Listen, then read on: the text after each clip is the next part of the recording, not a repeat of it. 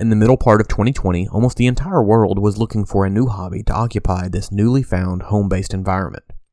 We were faced with a monumental amount of time on our hands that the hectic lives we were living beforehand had never afforded us. It almost became a Saturday Night Live skit, but virtually everyone you knew was making their own sourdough bread. We might not ever know exactly what causes viral sensations to tip off, but if I had to make a guess, this one was an ability to recapture some semblance of control in our own minute way. There's a high degree of care that is involved in creating and making sourdough bread. It reminded me of a story that I had read about a bread maker in San Francisco. Boudin Bakery has trademarked itself as the original San Francisco sourdough, and it is the oldest continually operating business in the city. While that might be a unique enough identification to make them interesting, what I was drawn to was their house yeast bacteria culture that they've maintained since the California Gold Rush. This particular company has kept alive this strain of yeast for nearly 200 years. What we as quarantine bakers understood as starter is historically known as mother. Mother may be a more appropriate term for it. If we were to think about the mother in whiskey, it might actually be something similar to Solera or Backset. Each batch saves a little bit for the next batch, but the mother is much more than that. It essentially inoculates the next set of dough to rise as it should. Sourdough bread was one of those things that had largely disappeared from modern culture, mainly because of the time and requirements to maintain it. When COVID hit, we found ourselves with an abundance of that time and a need to manage and care for some type of thing, something to replace our need to constantly go. You only have to poke around for about 5 seconds to find at least 100 different ways to start your sourdough culture. Over the last few weeks, I've talked about foundational blocks to the whiskey making process and how they impact the overall outcome of the final product. As you can tell, today is about yeast. Yeast is one of those things that gets a highlight at every major distillery you visit. Most distilleries have their own yeast strain that they've cared for years. There's even distillers that have captured their yeast from the DNA of a dead yeast strain from a family lineage. Limestone Branch, with the help of Pat Heist, were able to capture a dead yeast strain and revive it to be used in future distillation methods. There's several different categories of commercial yeast available to the modern distiller. There's distiller's yeast, brewer's yeast, wine yeast, and champagne yeast. Maybe it's important to understand the role yeast plays in distillation before we go too much farther. I'm just going to warn you, the next little bit might get a little bit nerdy. While there are several different categorizations of yeast, it's more accurate to say that there are an infinite number of different species of yeast, and each species will convert sugar to alcohol in a slightly different way. When yeast is introduced to the mash, there's already a sort of ecosystem forming in the liquid, but the yeast has brought in to build some structure. It eats sugar and produces alcohol, among other things. During that process, it can create flavors that are floral, fruity, or even herbal. Distillers will select their yeast specifically to create these types of flavor profiles. Several distilleries give you the opportunity to see what's actually happening with open-top fermenters. There's bubbles rising to the top of the tank, and that's thanks in part to carbon dioxide, but it's also giving off some heat.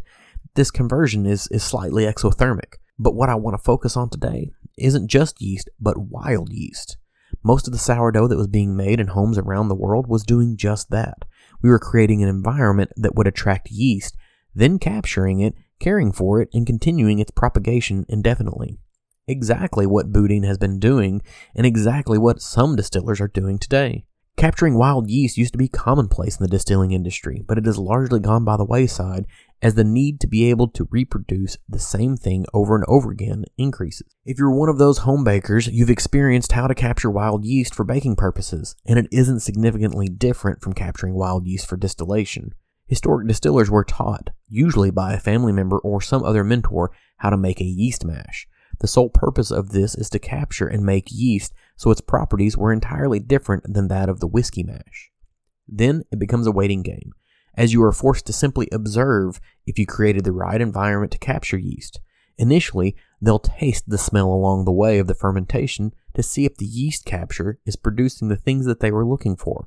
Once they found what they wanted, they would cool it and put it in a yeast jug to keep it alive until they were ready to ferment a whiskey mash. Given the inherent inefficiency of this process, why wouldn't modern distillers just buy known yeast so that they could get to the distilling process faster? Most of them do just that. The brands for today's episode have found unique reasons to want to buck that trend.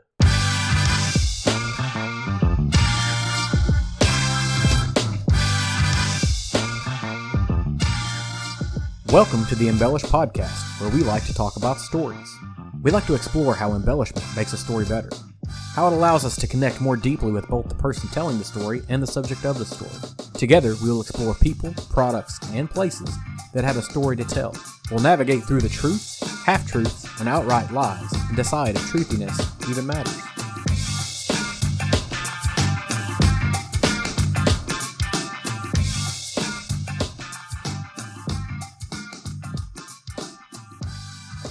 I would kick myself if I started this conversation around wild yeast and didn't start with Alan Bishop and the Spirits of French Lick.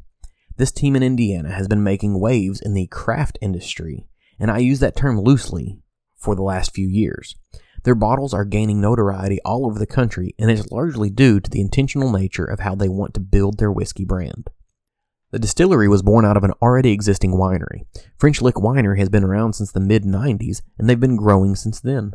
The winery was a family-owned and operated facility that after many years of growth decided it was time to stake a claim in the Indiana distilling marketplace. What better way to begin a distilling operation than to hire someone who has a deep investment into what many are calling the terroir in the whiskey industry, as well as some degree of personal experience in distilling in southern Indiana. If you want an identity for your brand, it doesn't seem like a bad idea to build it on your master distiller. In preparation for this episode, I've listened to at least a dozen episodes of Distiller's Talk, which features Alan's love for distilling, conversations with amazing personalities, and his want to revive the moniker of Indiana's Black Forest. I won't spend too much time on Alan because he's not the central theme, but that might be an idea for a future episode. Alan championed an idea to attempt to capture yeast in Indiana from historic distillation sites with the hopes of reviving some yeast that could have been used to make Indiana whiskey in the past. Bishop was met with a degree of success at the site of Daisy Spring Distillery, McCoy & Company Distillery, as well as the location of the old Clifty Distillery. These three yeast strains are currently thought to be unique to the southern Indiana region. Once he's captured the yeast, what is he going to do with it? Well, I assume you would make some whiskey, and that's what the Spirit of French Lick is doing. They've used these three strains to create what they are calling targeted single barrels.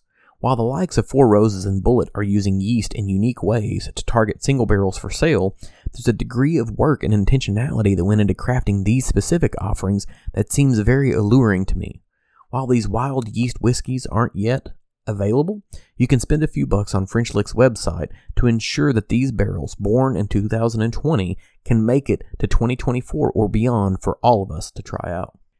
It's not a very hard transition to swap to the next brand for the wild yeast episode of this podcast.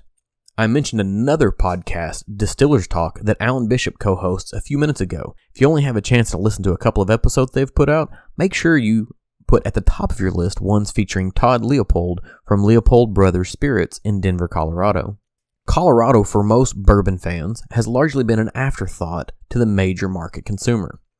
Luckily, there's a bevy of brands breaking out in the western states, and this distillery is certainly one of them. Leopold Brothers Spirits makes a little bit of everything. The roots of the distilling operation is found in beer, but once the brothers relocated to Denver from Michigan, they began to focus solely on distilling. They house a malting floor, a kiln. Todd's focus is on quality and process, but today's focus is yeast, and we'll shift to talking about that part. The distillery itself was designed with wild fermentation in mind. They considered window placement and how wind would impact the introduction of wild yeast into the open fermentation tanks. They used commercial yeasts and let it run its course in the tanks. Once it's spent, which should be somewhere around 72 hours, they leave it open hoping to capture a secondary yeast strain from the ambient air, creating a biome including bacteria that came in on the grain, some bacteria that was already living in the wood fermentation vessels, and this wild yeast. If you've ever been to Maker's Mark, you've seen these types of vessels. The idea that they are creating a biome makes it inherently more interesting.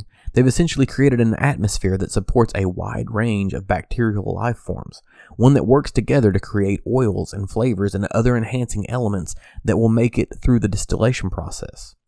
Leopold's efforts are an attempt to create their own house flavor, something that they'll be able to consistently bottle. What he's found is that it produces an ester that creates an orange marmalade note that is detectable across all of his whiskeys. What it also invites is inconsistent results. But if you're trying to make something new and unique, isn't that the type of outcome you are actually after? Letting this natural occurring phenomena take control and help drive you to a final product. Jumping back to capturing wild yeast in what might be considered remote locations, we hit our final offering of the episode. This particular brand brings around the question of how can one truly be grain-to-glass offerings if they are getting their yeast in bulk from somewhere else? If you are interested in being a locavore, can you in good conscience consume whiskey that uses any commercial ingredients? To some degree, it's unavoidable to have to use something that isn't local, but if you can find a way to capture your local yeast and create a sense of terroir, wouldn't it be prudent to include it in your distillation process? In Fort Worth, Texas, you'll find Firestone and Robertson Distilling Company. Firestone and Robertson places a huge emphasis on this grain-to-glass movement and doing things, maybe, the hard way. On the cap, you'll find a round punch of leather that has been historically made of repurposed boots. Currently, they are buying new leather, but they are using the offcuts from saddle and boot makers. When it comes to yeast, it's no different. When Rob Arnold began as the head distiller, he went on a wild yeast hunt. His hope was to find a unique strain of Texas yeast, much similar to what Alan Bishop would do some years later. Taking it a step further to put Texas's signature on the spirit even more, they were able to isolate a yeast strain that is entirely indigenous to the state of Texas on a pecan. Is it pecan or pecan? Not really sure, but it's also the state tree. Does it actually make this whiskey unique? Most of the commercially available strains of yeast come from Europe. The distillery has used some of these commercial yeasts in the past on the exact same mash bill, and once they adopted this new yeast strain, they found new flavors. Things like clove, cinnamon, and dark fruits. Firestone and Roberts feels that they have found the terroir of the state of Texas in their whiskey. This effort to hunt, capture, and tame wild yeast adds a new facet to the concept of slow food culture. The process is painstaking and can often result in yeast that is completely useless to the fermentation and distillation of a worthy spirit. Caring for yeast is like having a pet.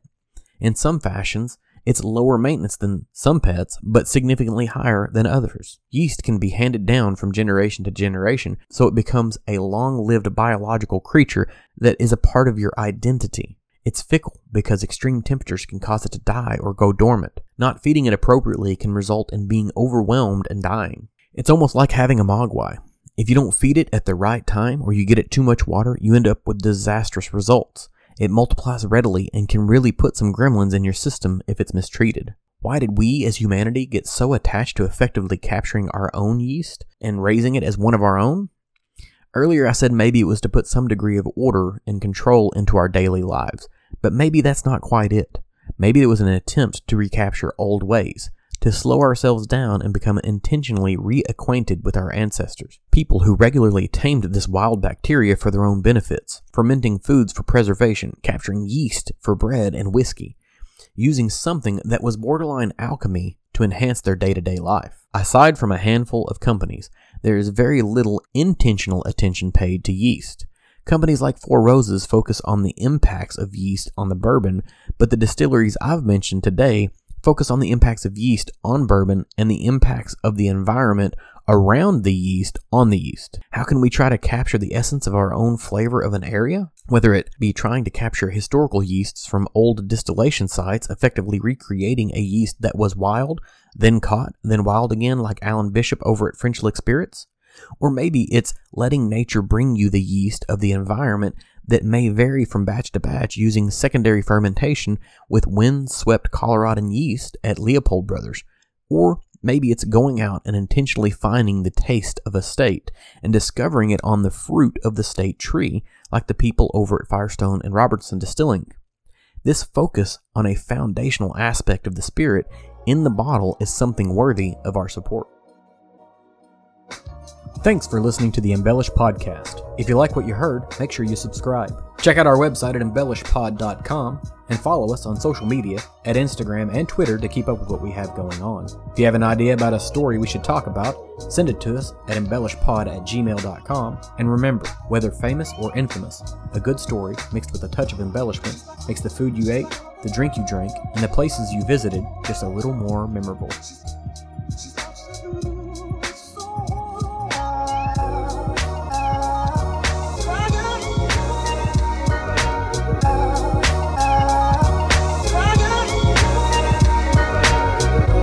Girl, it's slow, la la la, you know. like a million.